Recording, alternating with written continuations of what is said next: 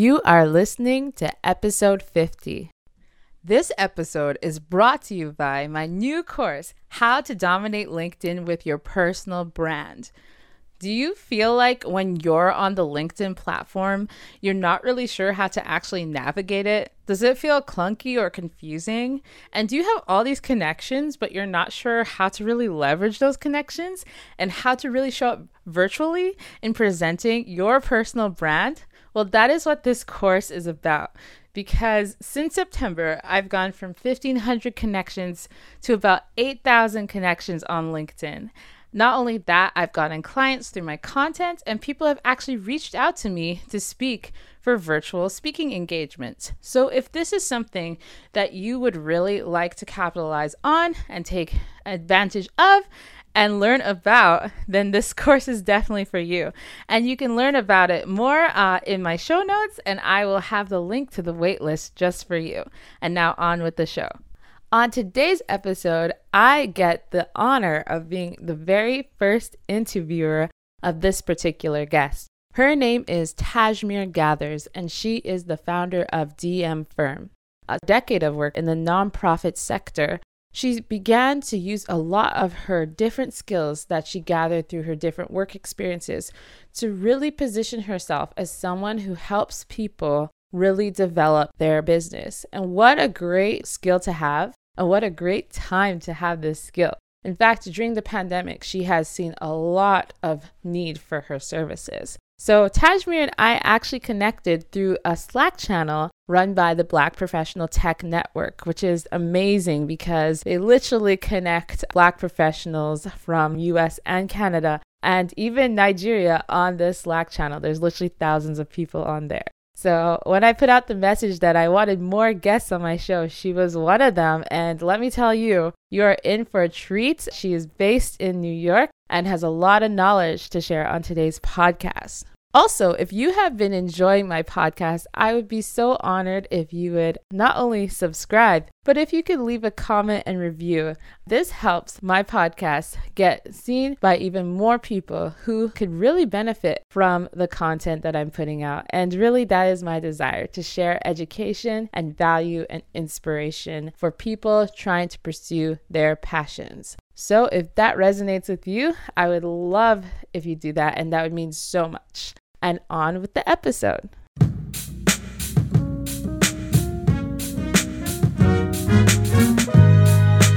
are listening to the sounds of inspiration.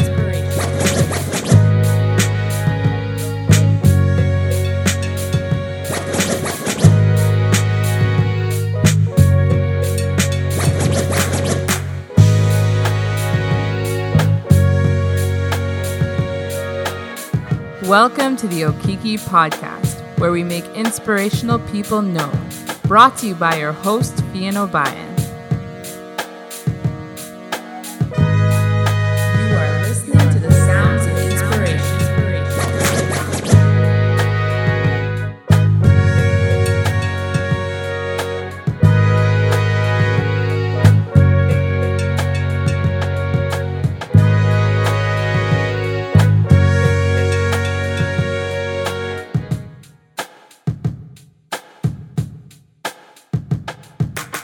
Hello, everyone, and welcome to the Okiki Podcast. And today I'm so excited to have a very special guest. Her name is Tajmir Gathers. And actually, we connected through the Black Professional Tech Network on Slack. So I'm so excited to have her on the show today because we are not at all in the same region. And I'm so pumped to hear what she's up to.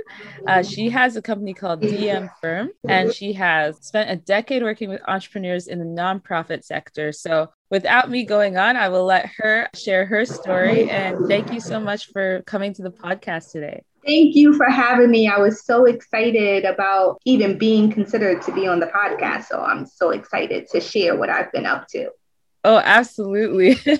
And I guess we'll start there. What was your journey? Like you said, you worked in the nonprofit sector with entrepreneurs for a decade. So how did you actually get into that space? And yeah, what was your journey in your career and what you're doing today?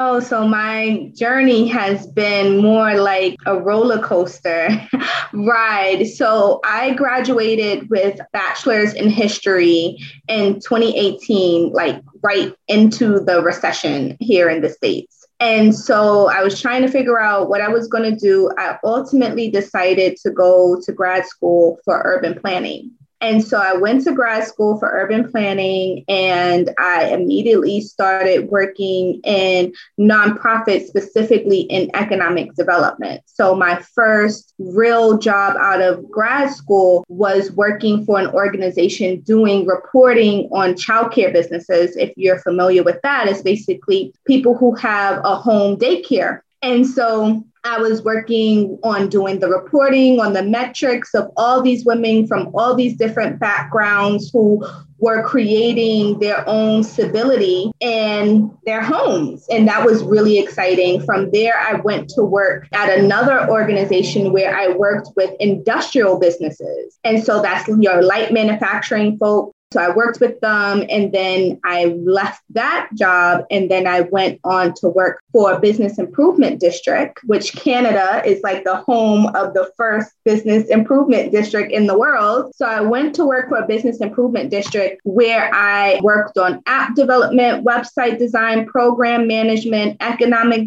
management in Harlem. And while I was doing all of that, I took a marketing class. And in this marketing class, I was learning all of these tricks and tweaks and tools that I was really sharing with my friends who wanted to start their own brand. And so it really encouraged me to become an entrepreneur. And I kept telling them, like, no one's going to pay for this. This isn't that serious. They can go and Google these things. This is nothing. And they kept saying, Tajmira, yes, it is. You need to open up a business. You need to share this information with entrepreneurs.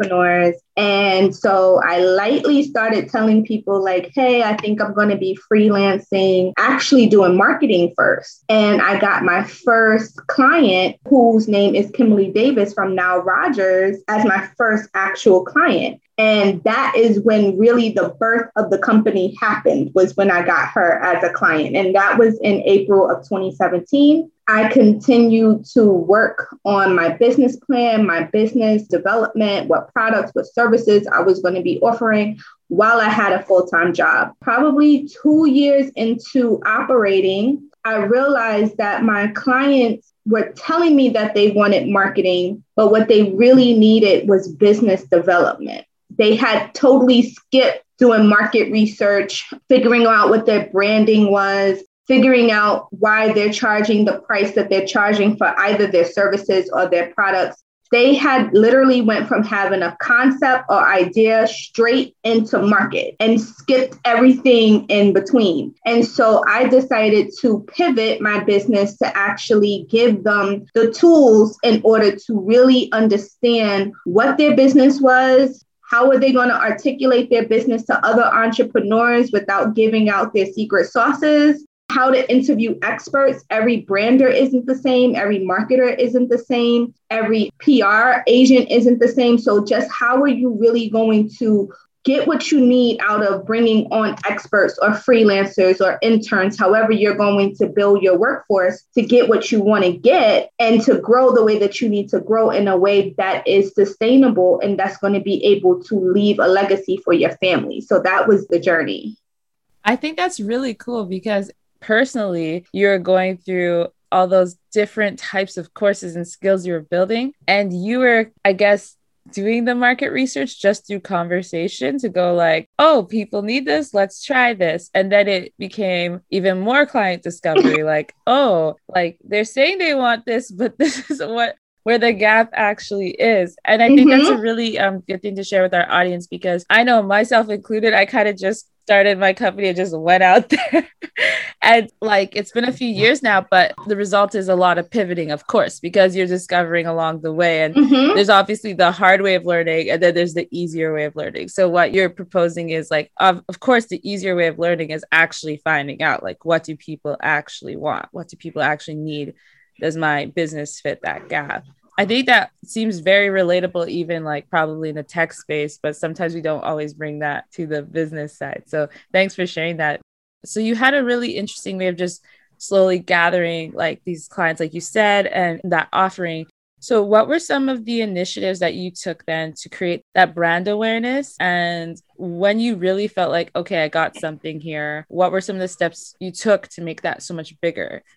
So I got really a lot of my branding from listening to my audience. I'm very audience customer driven. I don't create things that my audience hasn't told me explicitly they need this. And once I hear it from enough people, I'm like, okay, I need to fill this need and I need to create either a service, a product, a program, or something to do it. I really started with my branding from my inner network. So I didn't necessarily go out and think about brand colors and look and feel because my business operates on services first. And so the service is really trying to connect with where are my clients. So I went back to nonprofits. That's where I had came from. And so I went back into the nonprofit space. I started networking with people that I used to work with, that I wanted to work with, that I was currently working with. And I'm like, hey, this is what I'm doing. If you have any people that want this service, send them to me. I actually started doing things for free because I needed to have that proof of concept before I actually put a price tag on it.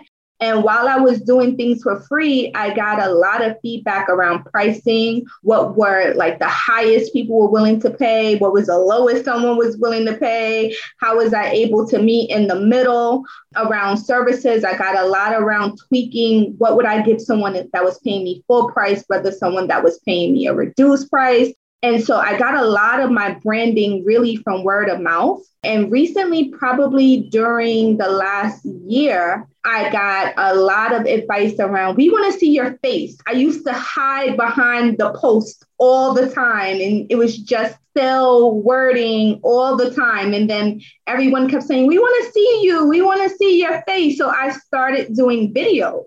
And so now my Instagram feed is full of videos that I post up probably at least once or twice a week, just giving out different tips. So I really have a lot of my branding is baked into what my customers are telling me they want and not me trying to provide something that they haven't identified is what they want, but I think that they need it. Yeah, I think that's amazing. And I feel like you're dropping a lot of gems for the audience listening today. I hope they're catching your process because that is the best way to go about it. It's seeing the data, seeing, what are people actually saying? How are they responding? So that's really important. And one of the things I noticed in your bio is that your clientele has gone beyond where you're based. So you actually have clients as far as the Netherlands. So what was your process in branching out internationally? How did you create that brand, of course, because you didn't have the direct conversations in person, I'm assuming, or maybe you traveled before COVID? So it was really word of mouth again has been like my blessing of really providing quality service, even though I might have a smaller team right now, but really making sure that not based on the team size, but based on the quality of what I'm providing and my customer service that I'm giving to anyone that I'm working with is really top notch. And so I was referred to this client for someone that I worked when we were both working on a project together for a client that we didn't know each other before then. So I'm really big at building relationships. I want to know the people that I'm working with, whether they're my client, whether we're working on a team that a client has put together, whether we are thinking about partnering or collaborating with each other. I really want to get to know the people that I'm kind of sharing space and time with. And so from there, he really referred this client from the Netherlands to me. And I said, oh my gosh, that's so great. So I worked with that person for maybe about a month or two. And I just continued to think about how do I become a very robust leader in my industry and not be pigeonholed into a particular demographic of location. So how can I travel? How can I morph myself and really figure out how my skill sets, my services, my products, my program is interchangeable in different regions? And so that has been the driving factor for that. Yes. And one of the things you mentioned is how important relationship is and how important networking is in that process. So I kind of want to segue into like another type of question. How have you been able to keep that momentum during the pandemic? Because, of course, that has really changed a lot of these normal business practices. What are some of the trends you were personally seeing? So I was always virtual. I was virtual from the beginning because I was working full time. I had to be virtual. I couldn't always take business meetings unless they were after work or on the weekend. And so part of my infrastructure was that I had to do phone calls, I had to do WhatsApps, I had to do video calls. So a lot of people that worked with me were already accustomed to that. So from that perspective, when COVID happened, I didn't necessarily need to all of a sudden figure out how I was going to transition into being a virtual business because I was more or less doing that anyway. For me, it really opened up opportunities to meet new people because now everyone that was so into doing coffees and dinners and lunches and brunches, that was off the table. So now they all had to come online, which is where I was already comfortable being. And so I was just able to meet more people. I feel like COVID made people a lot more welcoming to doing collaborations, to doing partnerships, to actually having dialogue with other entrepreneurs that they might not have considered had it not been COVID. And so I found that a lot of people were a lot more welcoming to working with me or even talking to me than they might have been pre-COVID. So COVID didn't necessarily hinder my business as far as relationships and networking. I probably have done more of that and met more people during COVID than I did pre-COVID, where I was more or less chasing people down to try to get them to want to hear what I wanted to say. And because what I was offering was definitely serving a need at the time, everybody was looking to figure out how they were going to pivot. Everyone was like, hey, wait, hold on. COVID is here. What do I do? I kind of want to do e-commerce. I want to add this on. I want to add that on, but I don't really know how to do it. So I was kind of positioned really nicely in order to be an option for people to come and patronize.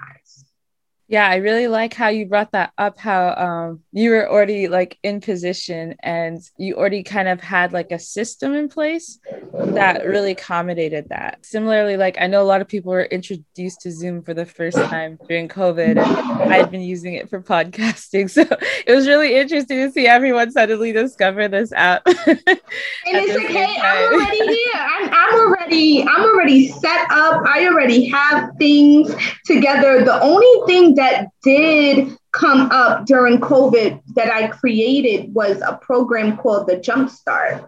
And that was because a lot of people were changing from a side hustle into a formal business purely for survival. Either like they lost their job, their hours were cut, they now had free time to think about their real passions in life and what they wanted to do.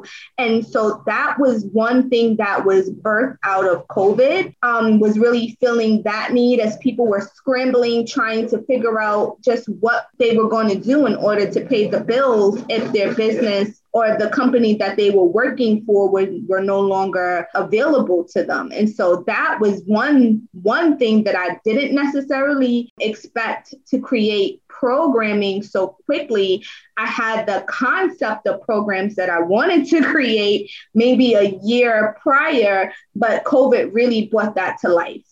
Yeah. And if you don't mind, can we like continue on that thought? Because you're obviously in a much bigger city than I, if not the one of the biggest in the world. I would assume that you would see the direct impact economically, like at a much larger scale than a lot of other places have seen in terms of, like you said, job loss. That was a huge thing during COVID. And again, gave you the opportunity to create something that would fill that gap in the market. So I guess my question is along those trends. Was there like a huge demand for that course all of a sudden?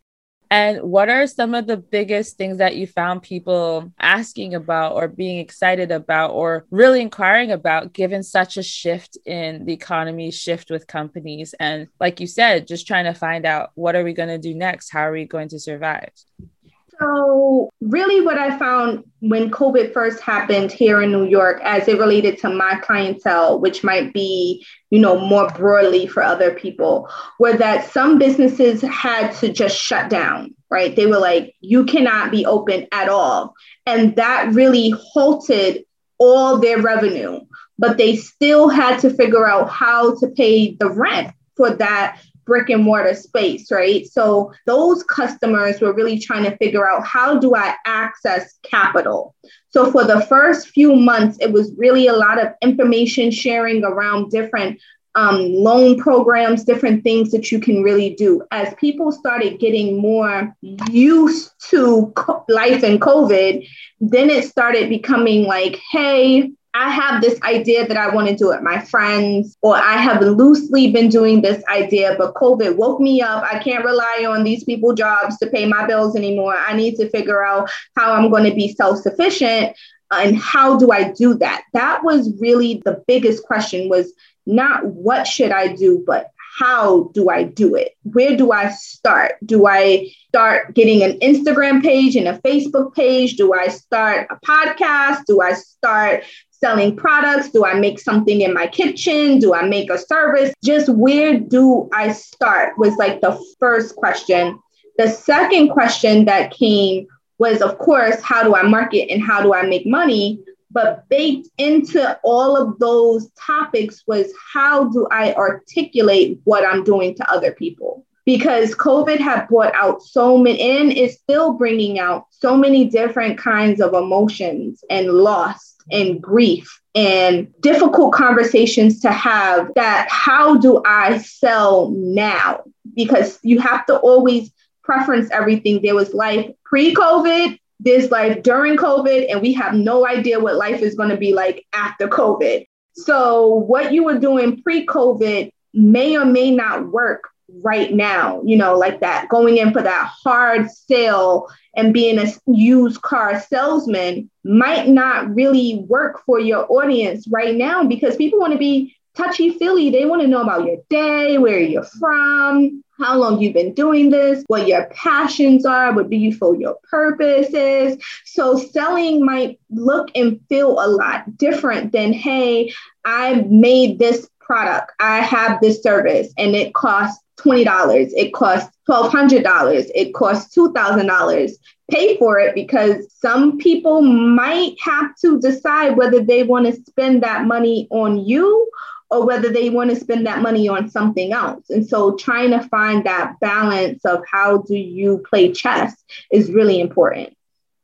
Yeah, thank you for getting into that, because that's something I personally was curious about. Of course, we see different kind of things on the news, but I think for people who've had opportunities to work with people directly in that situation, I think it's always a valuable thing to hear. What were they feeling? What were their experiences, and how were you able to help? In light of that, I'd love to get into what it is like for a company that is working with you, if you don't mind walking through that process.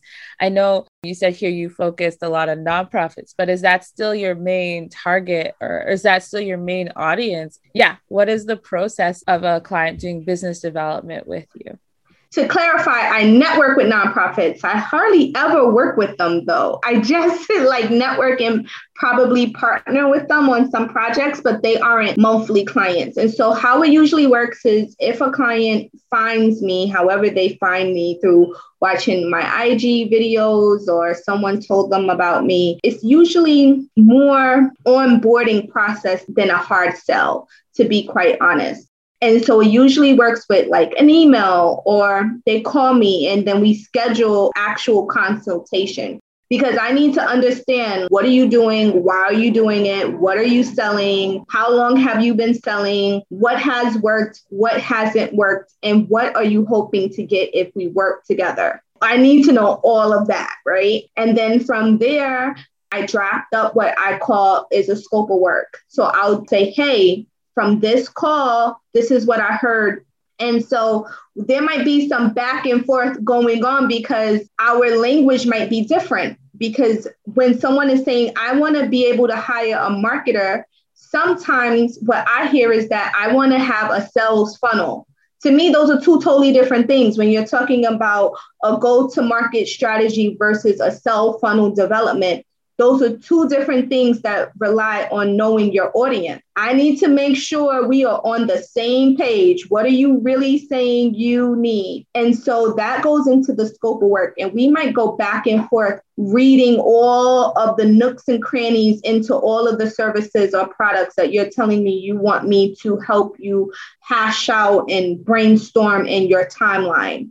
From there, it depends on if you want to work with me as your business coach, which has a different model. So my business coaching model is really, we might do bi-weekly phone calls, right? And so that is definitely not as expensive as I want to be a private client and I want to talk to you probably once a week or twice a week and you have deliverables. So those are two different tiers of different types of clientele that I have.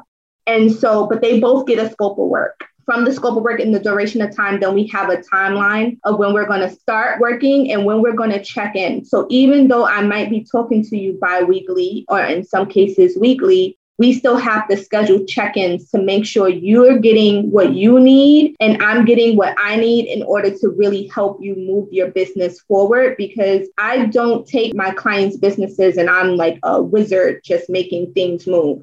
I really want my customers to really understand why certain decisions are being made, because at some point in time, they're not going to need me anymore, but they still need to understand, why did I choose to be on this platform versus that platform? Why is this my number one audience and this is maybe my secondary audience? Why do I have these services versus those services? Like, they really need to know this if they're going to survive for any duration of time. And so I really design our interactions to accommodate that. Yeah, that's really cool. And thanks for walking through that, because I want our audience to have a clear idea of what you actually do. So thank you. Another question I wanted to ask too is, where do you see DM Firm in the next 5 years? I have a goal that I think is very doable. I want to be able to have my clients get the kind of investments that they need, whether that's going up for pitch competitions and winning and expanding and growing, whether that's going on Shark Tank and killing it up there and like really knowing their valuations and really being able to articulate their businesses.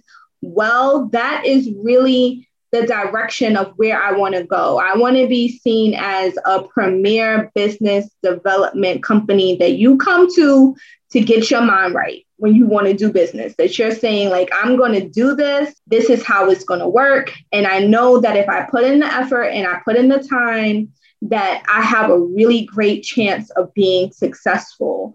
And so I'm always getting new tools in my arsenals, thinking about things that my clients need, thinking about the directions that I see certain industries going in and how do I help my clients fill those needs very strategically or creatively, depending on their own personal backgrounds and capacities. So I just want to be able to be a robust business development firm. I love it. Yeah, I think it's super cool and super necessary. It kind of reminds me, although, yeah, this one's I think they're a nonprofit in Canada called Pitch Better. They focus on Black female entrepreneurs. Kind of like that idea. They just noticed there's a lot of gaps between what you said, like people actually knowing how to like what to do to actually launch the business. So I think what you're saying is super valid, super important. And valuation is so hard. Oh my goodness. Like especially when people are super new to that area. If it's tech, it's like, what is all this? So I'm really excited to see you really begin to fill in that gap in a serious way. And thank you for articulating that so well. I always like that question because I like to see how people dream, you know? And sometimes it can be a little bit like daunting or like, oh, I don't think that far. But I think even having that vision, you could at least have the steps to get there. Thank you so much for sharing that and so many valuable tips in this interview today, I wanted to give you a chance to share if you have any kind of launches or specific things coming up with our audience before we wrap up this really awesome interview. So I definitely have a Jumpstart workshop series that I do. The schedule is always changing. Right now, I have a few slated for the end of the year. And those are usually live. So it's me actually teaching the material, and I'm interacting with my entrepreneurs and answering their questions. We meet bi-weekly. And so that program is a donation only model, which is super dope because there's no barrier for financial commitment. And so whatever you want to pay during or after the workshop series is up to you. I also bring in experts for you to be able to ask your specific questions that you have, whether it's around branding, marketing, taxes, revenue streams, how to do a buy-sell agreement, how to do your evaluations, how to do cybersecurity, whatever I feel will benefit the group the most. I go out and I find the entrepreneurs to come and give their time to really give back to you. I also have started with another brand, something that we're calling the brunch pitch competition, which is literally you're going to give us your name, the name of your business, if you're doing product, services, or both, and just why you started your business in order to enter the pitch competition. So you can do that at brunchpitch@gmail.com. If you're interested in any of the programming or services, you can shoot me an email to info@thedmfirmnyc.com. And follow me on Instagram at the DM Firm NYC. That's basically it. Just follow me, keep up with the videos and the programming and the services. If I get enough people in Canada, I'll change the time frame. I'm super flexible. We can do this however it needs to happen. I'm just very passionate about getting the information to entrepreneurs so that way they can be able to build from pre-seed to selling their firms if that's what they want to do. So whether you want to do exit strategies, you want to do buy-sell agreements, you want to create something that's going to be a legacy for your children and your grandchildren, I just want to give you the tools necessary to make those things happen. Wow, that's amazing. Yeah, I will definitely have her resources in the show notes. And may have to chat with you because there are some startup stuff over here and people who can really use what you're offering, especially with that whole, like you said, the exit strategy, like all of those things. I think that could be really valuable to some folks I know out here in our like little tech hub in our province. Of course, That's great. I am here. I just, once I know that there's a need, I'm like a transformer. I will go and piece the program, dissect the programs. I have done that so many times. If I get a group of people that are tech folks and they have different questions than someone that is opening up a restaurant or someone that's opening up a hair salon, I have all the tools. I just go in and move some things around, add some stuff here and there, and then we're off to go. We're good to go. Yeah, I will definitely stay in contact with you after this episode. No, genuinely, thank you so much, Tajmir, for coming on the podcast and all the value you shared today and your clear passion for helping people. I really applaud you on that and what you've developed. And I'm so excited for your future with this company. Thank you so much.